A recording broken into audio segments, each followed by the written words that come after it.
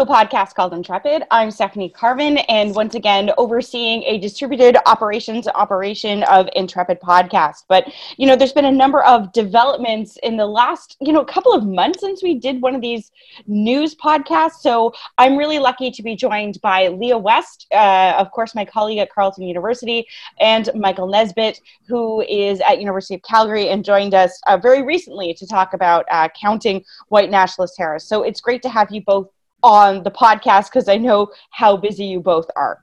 Thanks for having me. Thank you so much, as always, Stephanie. So, Leah, let's start with you. You have a really interesting kind of piece of news, and it has to do with something called a Wilson application. And when I think of Wilson application, I keep thinking of that movie Castaway with Tom Hanks, where he has that little volleyball called Wilson. And so every time I hear you say that, I think of him just screaming, Wilson! So can you please... This is how that volleyball got the role for that. He made a Wilson application. Yeah. Exactly. No, I don't think that's actually what we're talking about today. But we have learned that there's going to be a Wilson application potentially in a major national security case. So do you want to talk about what that is? Well, actually, a Wilson application was made. So I'm going to talk about a case that was going on when I was with Department of Justice, and that two of my colleagues are working on as a defense counsel in the Peshdary case, an individual in Ottawa being charged with various terrorism offenses for his role in facilitating the travel of people abroad, his alleged role in that, including pretty infamous individuals, including John McGuire and others. And his defense counsel, he's being represented by Fadi Mansour and Solomon Frieden of a law firm of Edelson, Friedman and Black here in Ottawa. And not surprisingly, as we know is common in these cases, there was a CSIS wiretap involved that fed into an RCMP investigation and led to RCMP wiretaps, which is, the common intelligence to evidence, everybody drink situation that we talk about so often. And in this case, instead of just going to the trial judge and challenging the warrant on the basis of its constitutionality and whether or not any of it shouldn't have followed because there were violations of the warrant's reasonableness or various other reasons under a test we call Garofoli, his lawyers actually went back to the federal court judge and challenged the original CSIS warrant themselves, which is totally new and interesting from an evidentiary process kind of standpoint because it hadn't happened since prior to the charter, really. Very few cases anyway. But the interesting thing that's arisen in the last week is that the Wilson application hadn't led to anything. The warrant had stood. The judge in the federal court, Justice O'Reilly, had dismissed the motion, basically challenging the warrant. And in this case, what we found out last week was there was an order brought forward that apparently CSIS had new evidence. And I say this, it's interesting because this case has been going on for years. They had new evidence that might that is causing the judge to reconsider his decision about the underlying CSIS warrant. So we didn't talk about the specifics of the case, but the Wilson application is just such an interesting new addition to the intelligence to evidence kind of landscape that I wanted to talk to the lawyers that were responsible for bringing it back. Right. So that's awesome because you actually went and spoke with them, and we're going to play now that interview that you did that effectively is explaining what's happening. Correct. Hi, I'm Leah West, and I am high above Elgin Street in the law offices of Edelson, Friedman and Black. And I'm here today to ask a friend and colleague about a really interesting evidentiary issue called a Wilson application. And we'll talk a little bit about why I'm asking this question after the fact. But I am here with my friends Solomon and Fadi. Fadi, can you introduce yourself, please? Hello, my name is Fadi Mansour. I'm a criminal defense lawyer working at Edelson, Friedman, Black. So, as Intrepid podcast listeners know, we are slightly obsessed with issues revolving around intelligence to evidence. So if you are playing our drinking game, get ready to drink. One of the issues that typically kind of invokes the intelligence to evidence issues, things that we talk about very often, is when CSIS and RCMP work together on national security law cases, and CSIS shares information with the RCMP that ends up in a wiretap. For example, often things that arrive from a CSIS wiretap and end up in an RCMP wiretap. So, Fadi, with that kind of contextual background in mind, we're talking about wiretap issues here. What is a Wilson application? I have all kinds of thoughts about all of that, but let's go to Wilson. So Wilson was what predated the charter, which is the right of the authorizing court to rescind a warrant that it issues based on a fraudulent misrepresentation that it becomes aware of later. So a warrant issues. Back then, before the charter, you don't have a Section 8, so you can't bring a Garofoli. So instead, there was this right, because it's an ex parte application to begin with, meaning the one side has gone and gotten a warrant with no side opposing it, you can later go back to the authorizing court and go, authorizing court, you were misled. There's some fraud that happened and you should take back your warrant. So you mentioned Garofoli. Can you just talk about what that is very briefly for our non-legal geeks? Sure, which there is lots of. When Section 8 first comes out and the court is struggling with what are the bounds of what the police can do, Garofoli comes out with a Supreme Court case which says when a warrant is issued, you can challenge it to say it shouldn't have been issued, either because there was a misrepresentation or two, something that the affiant should have known but didn't put into the warrant. And so on a more basic level, you get the warrant, you take a look at the grounds for it, and you determine, should it have issued? You don't have to show that he being the affiant, was intentionally misleading. You just have to show that ultimately it shouldn't have issued. And in a national security case, when we talk about the context of CSIS sharing information with the RCMP, which warrant is the Garofoli usually brought in on? Well, that's a difficult question. Usually, from our perspective, you'd bring it on everything that you can because you want to quash everything. And so you'd bring it on the very first warrant that starts everything, hoping to quash that one. And the general rule under Section 8 is once one warrant is found to be a breach of Section 8, whatever information arises out of that is then excised from any subsequent warrants. And usually because they're cascading, if one falls, the rest will fall, usually. So just to back up, Section 8 is your protection against unreasonable search and seizure, and very often under the law, it's found that if a search is subject to a prior judicial authorization or a warrant, the search, as long as it's carried out reasonably, will not violate Section 8. So this is a way of saying, even though it did issue under a warrant, there's something here that makes this search unreasonable and then in violation of Section 8. Is that right? Right. And there can be all kinds of things that you raise on Section 8. There's whole multi-volume books on the subject, but on a basic level, you can do a few things. One, you can attack facial validity. So you can look at it and say, even if everything is true that the affiant is saying, the authorizing court was wrong to say this meets the level of reasonable and probable grounds. Either there was no offense committed, there weren't reasonable and probable grounds, RPG, that an offense was committed, or two, there was no RPG that you would actually find evidence of that offense. On a subfacial level, you actually go behind what the affiant said. So you say, the affiant said they observed X, Y, and Z, or that some member of their surveillance observed X, Y, and Z. And then you get the surveillance notes and it's like, yeah, but they left out like the rest of that day. And without the rest of the context, it looks a lot worse than it is. So they should have told the authorizing court all kinds of stuff. So then we amplify, which meaning we tell the reviewing court rather, here is what should have been before the authorizing court. And in our view, once you amplify it, once you show them what should have been there, you no longer have RPG. So when you're doing we'll say typical Garofoli, as opposed to a Wilson, which we'll talk a bit about more, what additional challenges arise when CSIS is one of the parties that's obtained a warrant? Well, on a most basic level, CSIS is not a party to the proceeding in the same way that the Crown is.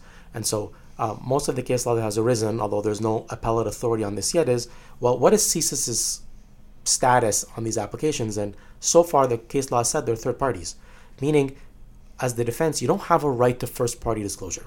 So you have to justify everything you want to get. But it's a bit of a catch-22 because when the Supreme Court was imagining Garofoli and was talking about like, you're going to get to challenge these warrants, they specifically said, but don't worry, you're going to get the whole file. So you get the whole file, you look at it, you look at the warrant, and you say, did the police mislead? Should they have included other things? And that's how you challenge these things. But then you come into the CSIS context and you don't get the whole file because there's all kinds of things that you don't have. And in order to get them, you have to have grounds under a third-party records application. And so if I don't have it to begin with, how do I come up with my grounds to get it? And so it becomes quite difficult. Right, and just to back up on the disclosure obligation, so in a criminal court proceeding, the accused has the right under a case law called Stinchcombe under Section 7 to all the material that's relevant to his case that's in the Crown's possession. But the point Fadi is making is that under that rule, CSIS is not typically considered the Crown unless they get very intertwined into the investigation with the RCMP, which is something that CSIS strives to avoid. So why would someone choose, like yourself, choose to bring a Wilson application to the federal court rather than bringing a Garofoli application? You know, there's a few different answers to that. But one is, that's the court that issued the warrant to begin with. And so the government chose to give them the authority under that legislation to issue the warrants. And so presumably they have the expertise and the know-how to issue the warrant under that specific legislation. But two, they already have a system in place for amicus to be able to assist with all the things that are going to be redacted, Section 38 protected, etc. And so it's a two-part reason, but I think that the strongest reason is if you're going to challenge what CSIS is doing, you go to the place where they are constantly looking at CSIS day in and day out and what they're doing, and they can decide from a public policy perspective what is or isn't okay and what is or isn't misleading. And on a bigger perspective, they can talk about, well, here is what we should or shouldn't do going forward. Here's your obligations. And to your knowledge, are Wilson applications common? And if not, what do you think that is? In my research, I haven't found a case that used Wilson in the same... In a national security context? Right. Because most people take the view that Wilson's dead. Post-charter, there's really no reason. And most academics write that, why would you bring a Wilson application? It's so much harder. Why don't you just bring a Section 8? It's a lower threshold. You get more remedies. So why wouldn't you just bring a Section 8? Now, all of those academics and case law arises because you're not considering it in this context where you have a separate court that issued the warrant the Superior Court doesn't have jurisdiction to issue the CSIS Act warrants, and so you don't have that dual system. And so normally I would agree, in a normal criminal case, I'm not bringing a Wilson application. Right, because you're going to go to in a normal criminal case, you'd be going basically to the same court that issued the warrant to bring your Wilson application when a Garofoli would be easier. But here you've got two different courts, a different court that issued the original warrant versus a different court that would be assessing the Section 8 implications. So you're saying, let's go back to that original court that issued the warrant because it makes more sense in this context. Right, and because one of the questions for the federal court is going to be, what is the duty that the CSIS affiant had that we're saying has been breached? And who's best to decide that duty than the federal court? Right. Because if we're going to be alleging you not only did something wrong, but you actually intentionally misled the authorizing court, the court is going to have to struggle with, what are your duties? When do you have to come back to us? What do you have to tell us? And in some ways, the Superior Court really isn't well suited to determine that. And Parliament has said that they think the federal court is best suited to decide those questions by giving them the sole discretion to issue those warrants. And the federal court's been very clear, especially recently, about CSIS and the Council for the Department of Justice bringing applications in their duty of candor. So this is definitely something that would be top of mind for the federal court as well. Right, and I guess from an advocacy perspective, if you're going to go and try and allege someone has done something wrong, you want to go to the person that has already said they've done something wrong. Okay, I think that's it, unless you have anything else you want to add, Fadi. No, thank you very much for having me. So, Leah, I listened to that with a lot of interest. Now, I'm going to try and Oshawa this. So it's my understanding that basically there's kind of two ways to challenge a warrant. You have, of course, there's what I loved about that clip is that it has some of our old favorites in it. It has Garofoli. It has a bunch of other Stinchcombe is in there. Right. All we're playing all the classic hits on this one. But effectively, what's come out is that normally if you were to challenge a warrant, you would do it under Section 8, under the Garofoli decision, which we've definitely talked about before. But because of the bifurcated system we have where one court's looking at the criminal case and one court's kind of looking at the evidence because of the security issues in this particular case surrounding the warrant. Those two processes have to be separate under our system. We're seeing the use of this Wilson application, which effectively says that, if new evidence, or if it comes to light that the basis of the warrant would not have been issued in the first place, then all that kind of information that's been used is invalid. So basically, and the problem there is, and again, this is my understanding, so I look forward to you correcting me, that if the original warrant is problematic, which I think is what's being asserted in this case, that then all the other warrants attached to it are in fact invalid, and therefore any evidence attached to those warrants would in effect be quashed and not allowed to be used in the criminal trial. That's the defense's aim, realistically, right? To go to the very first warrant, to go to the court that issued the very first warrant for CSIS, that seeded all of the subsequent investigative tools that were used by CSIS and the RCMP, and saying that there was fraud there in that original warrant application, and had the judge known all of the information, or had the fraud not occurred, the warrant would not have issued.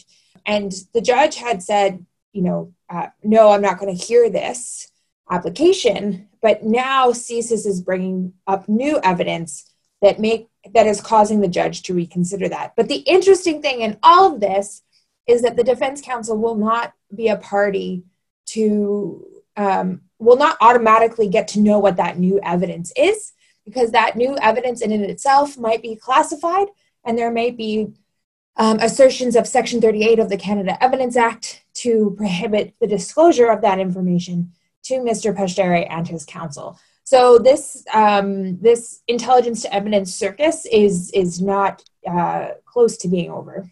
Well, I'm glad we can still continue to drink. Just a quick follow-up to that. Does this mean that it would be disclosed to a special advocate who would be basically arguing on Peshdary's behalf? It would be an amicus in this case. Right. Yeah. And so actually... But not the owl amicus that I love. No, not the Supreme Court's... adorable mascot. No. In this case, Mr. Ian Carter, who is appointed as amicus, was actually the one who originally brought the issue before the court, because, funnily enough, the court said, well, it clearly wouldn't be in CSIS's interest to bring a motion to have this issue reheard. So the amicus brought it, which is, kind of interesting, because typically amicus don't bring motions. They're there to support the court. So all of this is very interesting in its new ground, but it stems from two profs who teach evidence at U Ottawa digging into the histories of evidence law and bringing it back. We do like the old school hits on this podcast. Yes. So in which case then, Mike, let's move to you, because you have another take on another case that came out at the end of last year that we didn't really have a chance to go into. And this is the Ali case, which I believe is the case of the individual who a few years ago went into a recruitment center for the Canadian Forces and tried to conduct an attack. And he was someone, and you mentioned this to me briefly. This is someone who appears to have pled guilty, but not to any of the actual terrorism offenses. Is that correct? Yeah, that's correct. So what's the? But there's something about this case that's not sitting well with you, and so I'm kind of curious to hear you unpack this. Yeah, there's a couple of things. So this individual did conduct an attack. He went in, he was assaulting what appears to me from the case to be a security guard. And then in the course of that individual fighting back and another individual getting involved, he pulls out a knife and tries to stab those two individuals, and then chases a third individual down the hall and tries to stab them. So he's charged with a host of offenses, as you can imagine. Fun fact, that's my recruiting center. That's where I joined the military, in that building. Anyways, carry on, Michael.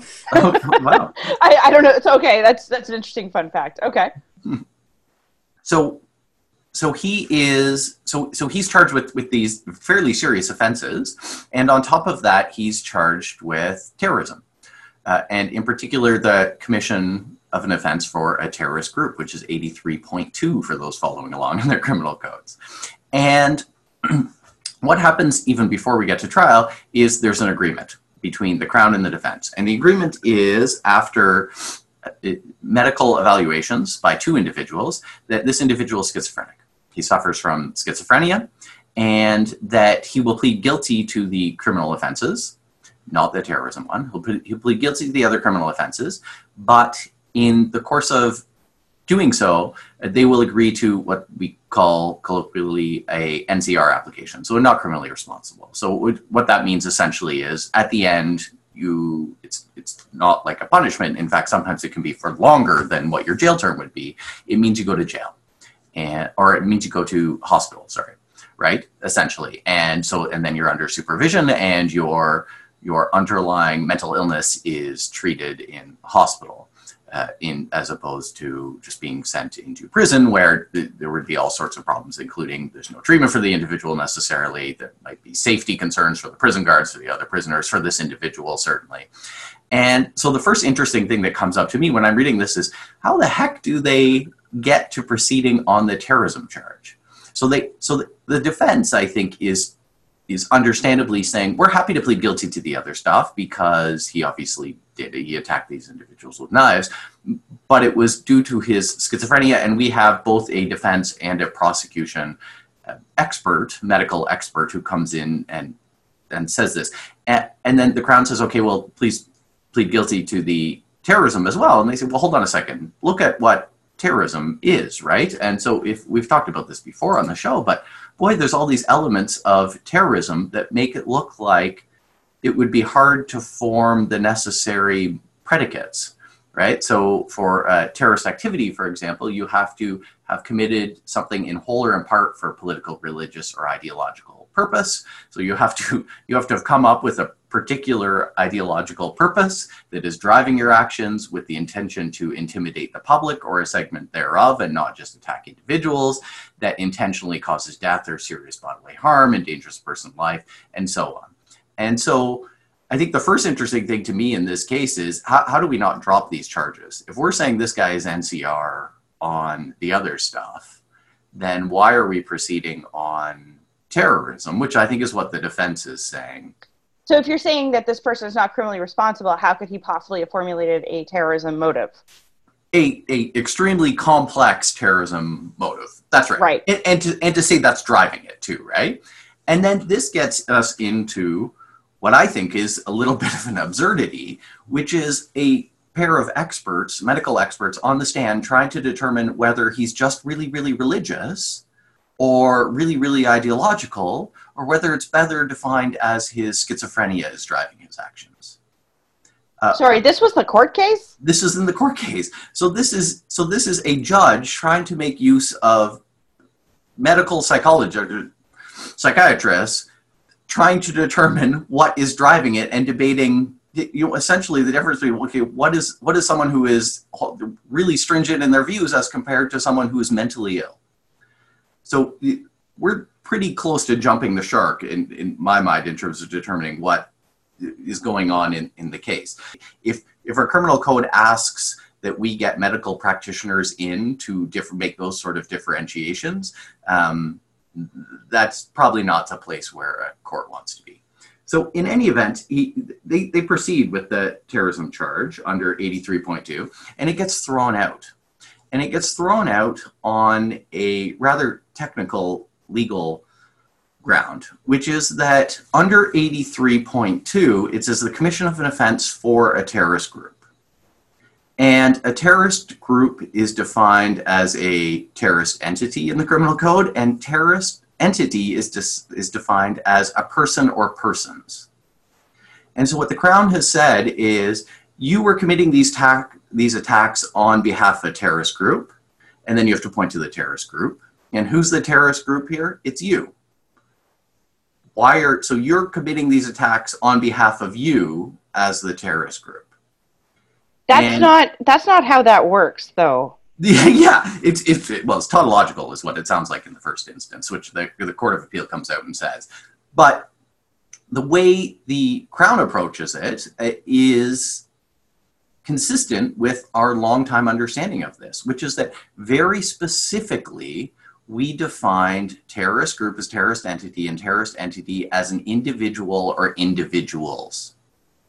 So we were very clear from the get-go, and it's always been understood, I've always taught in my class, that could be one or more persons, because the literal reading is one or more persons.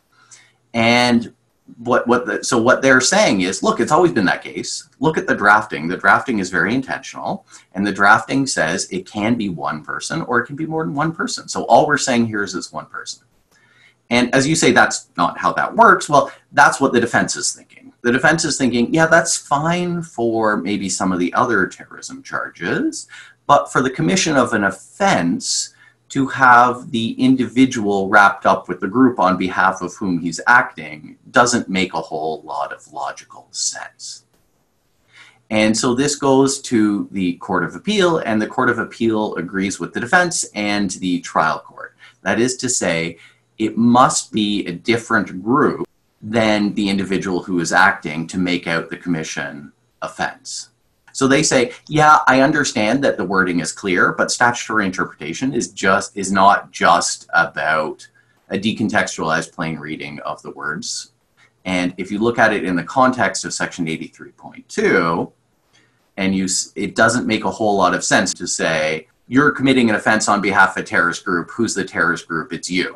So you're committing a terrorist offense on behalf of you, which makes it terrorist. In other words, it starts to look sort of circular.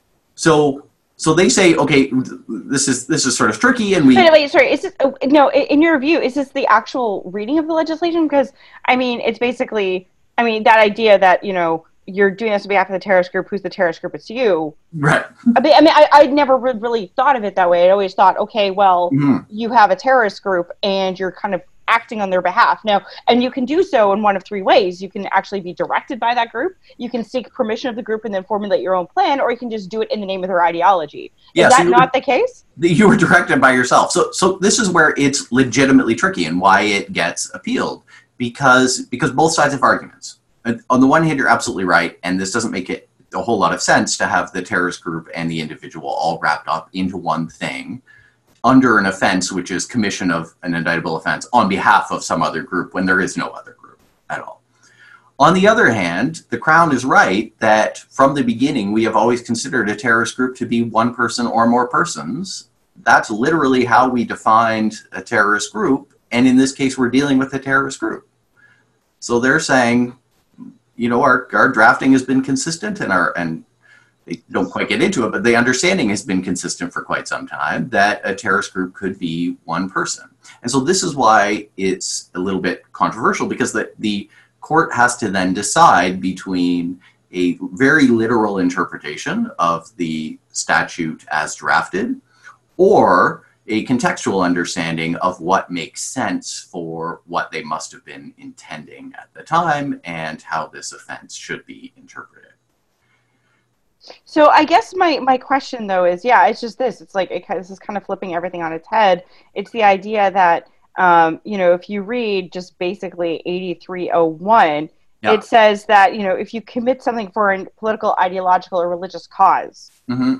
Well, that's terrorist activity. That's the chapeau. So, that's the chapeau piece to all the other terrorism legislation that we have. So is that not good enough? Is that what the court's saying? Well, so this is the next question, but in this case, it's a separate question, but I think that's what we want to get into in terms of the implication. So there are two predicates for most terrorism offenses, for all terrorism offenses. And one is terrorist activity. So you facilitated a terrorist activity, which is one you're talking about. And the other is participation in a terrorist group, or in this case, commission of an offense on behalf of a terrorist group. And so we don't get into, at least directly, we don't get into the terrorist activity there. The question is, do you have a terrorist group? Not, is this a terrorist activity in the first instance? Okay, so we're kind of flipping it over. Is there a group rather than is there an activity? That's right. So we're not asking, is there an activity? We're asking, did you do an activity, any activity or a crime? Yeah. And was it commissioned was the commission of that crime on behalf of this group? And so the question for the court really is only, what's a group? Can the group and the commissioner be one and the same, or do you have to have a separate group from the person who's committing the action? And the court said? And the court says you have to have a separate group from the individual. Okay, and this is an Ontario court that said this? This is Ontario, yeah. Is this some kind of precedent-setting decision? Yeah, so this is the first time we've seen this for commission of a terrorism offense. And is that going to impact our ability to, or potentially impact our ability to prosecute lone actors? Yes, and so maybe. but that's the implication that I want to get into. And so I hope our listeners will bear with me, because I've tried to come up with a succinct way of explaining what my worries are. And at a broad level, my worries are, it's really hard to understand this legislation. And it's not clear to me that anyone in the process is fully understanding the legislation, which is a really bad thing for law, right? And you mean Crown, defense, judge, everyone? Everyone. I honestly don't know. And so I asked Leah beforehand, can you explain, we'll get into a separate offense in the second, but can you explain something to me? Because it's been years of following this, and I'm not, if I'm being honest with you and your listeners, I'm not quite following some of these offenses and how they're working. So let's play out the implications. So the implication here is, at least for the commission of a indictable offense on behalf of a terrorist group, you can't have lone actors. That means the Unabomber is not a terrorist for these purposes in Canada. Take that a step farther, we're having an awful time, as we've already discussed, prosecuting far-right extremism. Many of whom tend to act by themselves. By themselves, or at least in groups that, as you said before, are harder to investigate because they're constantly fractured, right? Right. And so they're forming new groups, so we don't know that. It's much easier to just point to, you like ISIS, you're acting on behalf of ISIS, here's a bunch of ISIS material, therefore we're imputing the ideology of ISIS to you and the intentions of ISIS to you, and we find you guilty. If it's some brand new group that's just fractured off of two other brand new groups, and the individual sorting acting alone, but sort of reading a bunch of transnational far-right extremist materials, that's been trickier so far for prosecutors, let alone, it hasn't even gotten to the court for that. So the result is, if you have a lone actor, or if you have someone who looks like a lone actor, and the first thing that comes to mind for me is far-right, at least historically, which we're already having trouble prosecuting, then it looks to me like you can't prosecute that under 83.2 commission of a terrorist offense. What does that mean? So the courts are making this harder. Well, so someone's made this harder. Yeah. So, it's a court decision. We could go back and blame the drafters too. I think you don't want to put blame. Look, they were working quickly and it's a complicated provision, but we might look back and say how this is playing out is causing some confusion. Because my concern now is we're already not prosecuting far right. We're already struggling with prosecuting individuals with terrorism after they've committed the offense.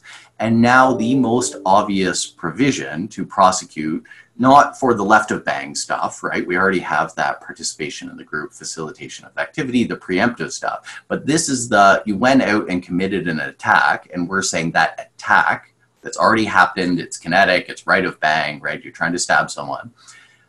The most obvious prosecution for that was 83.2 of the criminal code, which is commission for a terrorist group. And now what we've said is lone actors and possibly a whole swath of far-right extremists don't fall into that. So they are not terrorists in Canadian law in practice if they commit the offense. Can I just jump in, Mike?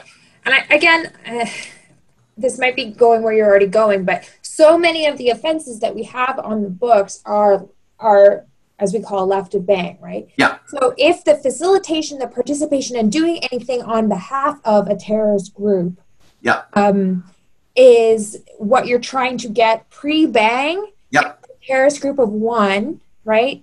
It's going to be hard to charge any of those facilitation, participation, early supporting kind of role crimes before an actual offense when you're dealing with a lone actor. Is that kind of where you're going? Yes, exactly.